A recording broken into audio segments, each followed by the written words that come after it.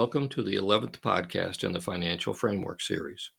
Today's podcast presents a practical summary of recession realities. Newscasters, investor publications, economists, and other podcasts will present the statistical picture of a recession. This podcast is intended to be personal and useful to you in determining how and whether the recession will have an impact on your life and assist you in making upcoming financial decisions. We'll cover 5 things.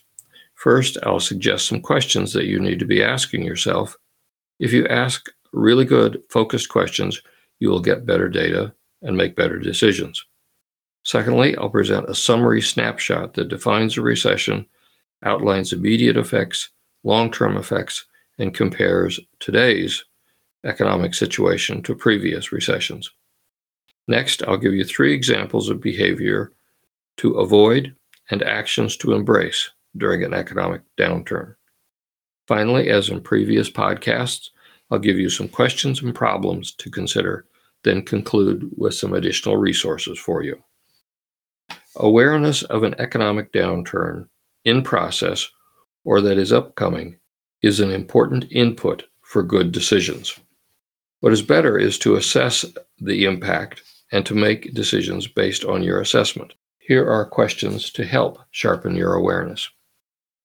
Number 1, what do you see in your world that indicates a possible slowdown in your personal economic world? In other words, indicators that a recession could have a significant impact on your life. I look at 3 things: personal purchases, business purchases made by you or your employer, and the price of things that your business or your employer sells. Prices of things that could be a significant cost or a portion, like fuel or insurance. How much are they going up? How do they affect sales? Second, take a stab at what factors are causing the changes in prices or services, and ask yourself, why are these changes occurring? What are the sources? And how long might these changes stay in effect? Having answers to those questions will sharpen your focus. Here's the recession snapshot overview. A recession is defined by the National Bureau of Economic Research as a significant decline in activity spread across the economy, lasting more than a few months, visible in industrial production, employment, real income, and wholesale retail trade. Other economists define it more simply as 2 consecutive quarters or 6 months of reduced gross domestic product. Most of the newscasters that you come across will use the second definition. It's simpler. Okay, number 2, what are the usual immediate effects of a recession? During a recession, economic activity usually slows down either because companies have excess inventory, which depresses their revenues, as was the case during COVID, or costs are increasing, as in the case right now with inflation, and customers are reducing purchases, which in turn affects hiring, wages, businesses. Consumers become cautious either because they have less income or they have no income due to job losses, or they're very concerned about the future. So while newscasters and analysts discuss statistics, you and I see a recession in a job lost, a raise that doesn't happen, fewer orders to local businesses, stock market losses, and then in those most contagious of emotions, worry and fear. The final part of the overview that I want to present to you is a note about the uneven nature of recessions. They don't affect everybody drastically. They do affect some, but not everybody. For example, I watched in the 1982 auto industry, 185,000 jobs were lost in 2 years, 14% of the total workforce. During that time, the East Coast and the West Coast saw no significant job losses.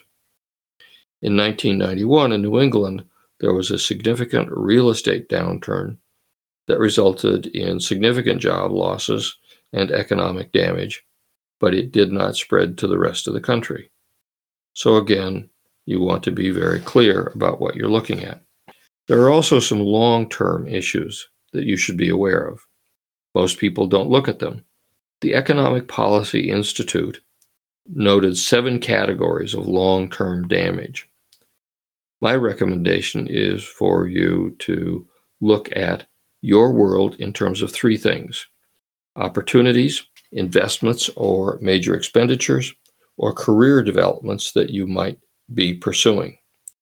Ask yourself the question, if there is a downturn that affects me, what do I think is the likelihood that what I want to happen, the new opportunity, the expenditure, the career change, what is the likelihood that this could happen in 10 months or 15 months or 18 months?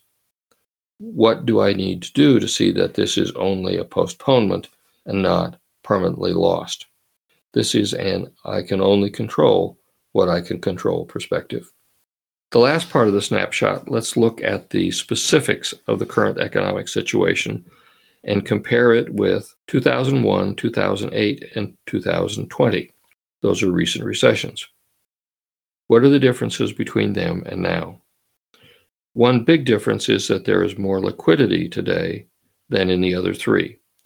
That means there are more funds available to families and businesses to endure a recession, primarily because of the Federal Reserve's interest policies over the last several years and the federal government's use of economic safety nets since the inception of COVID. The second difference is the factors feeding into this potential recession. In 2008, the U.S. financial system almost experienced a complete meltdown, and the ripple effects were felt far and wide.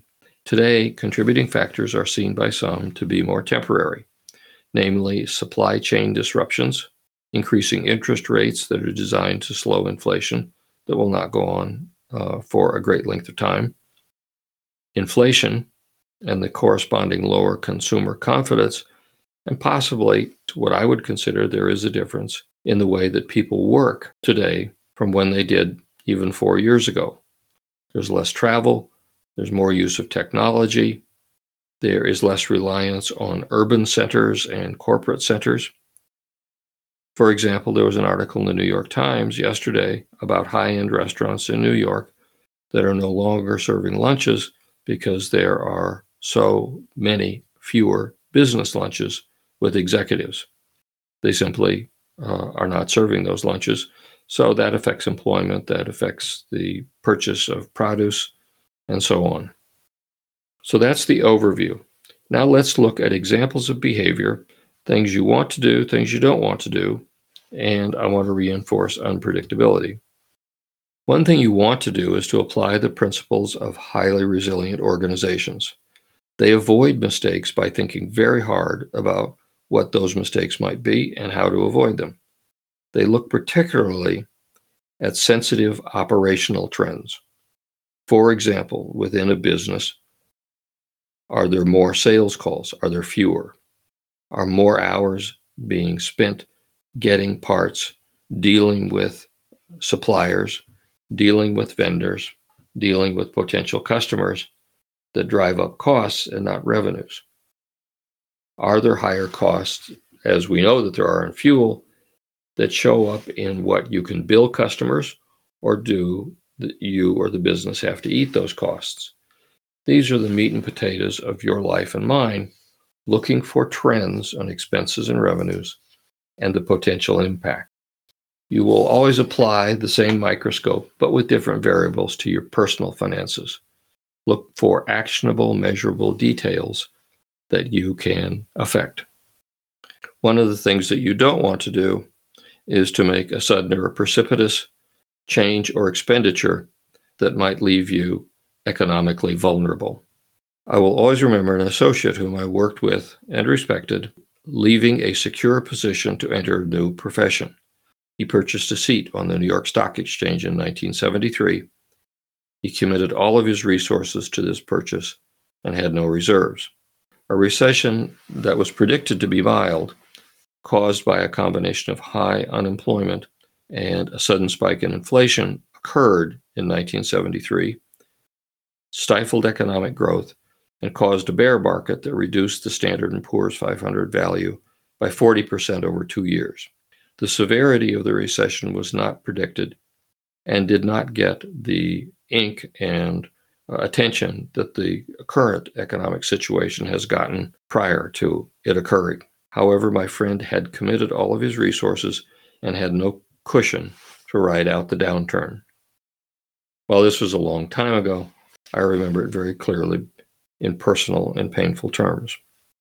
The third example that I want to cite is the unpredictability and to suggest to you to look for things that you might not otherwise look for. In 2008, the recession was significant because it affected the financial system. And what usually happens after a recession is that jobs return and there is significant job growth. The job growth that was anticipated did not occur for a lengthy period of time, number of years. Individuals suffered a lack of job opportunity for several years. That after effect was not predicted. So here we are in 2020. What is my suggestion to you in this situation? Again, we go back to the highly resilient organization. They are preoccupied with failure. They ask the question, what could happen in a recession that would cause me significant pain? Make a list of actions that you can take on and how the significant issues could be addressed. Finally, your questions and your problems and your resources. I have 3 questions for you to consider. I will post my answers to the website as well, the website finframeworks.com, and we can compare. Number 1, most financial planners and retirement advisors and security firms advise individuals to have X months worth of savings available for economic negative surprises. What is the number of months that you think should be available to you, and what does your research tell you? Number 2, you are seriously considering making a major expenditure in the next 3 months. Do you make that expenditure or do you hold off?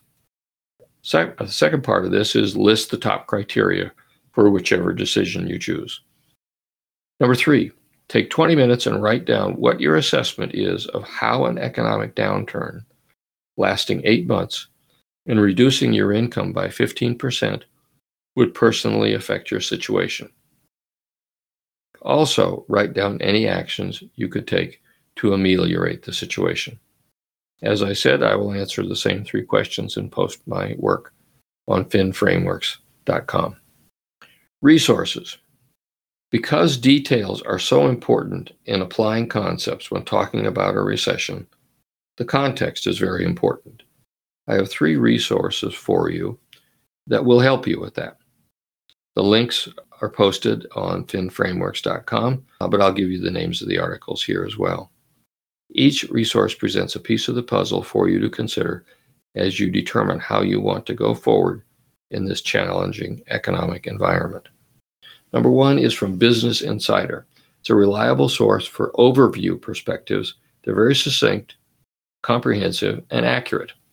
Their post is at businessinsider.com, and it's called Personal Finance, What is a Recession? It provides an overview of recessions from the context of a business cycle, then describes what differentiated 2 recent recessions.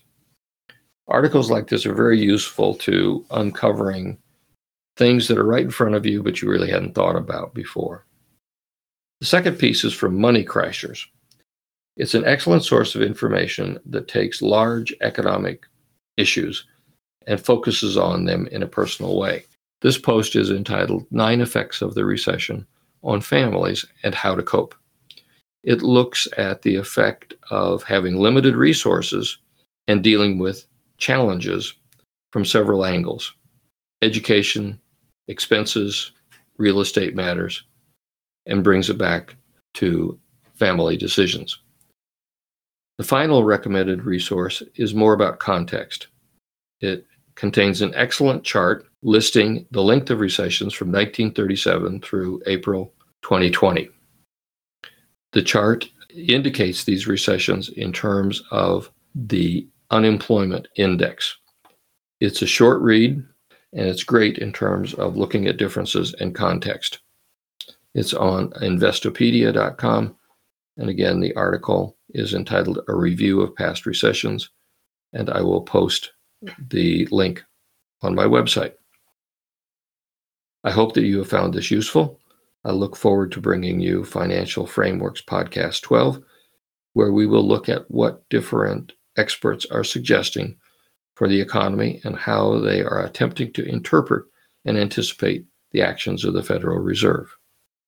Thank you for listening. Mike Lehan.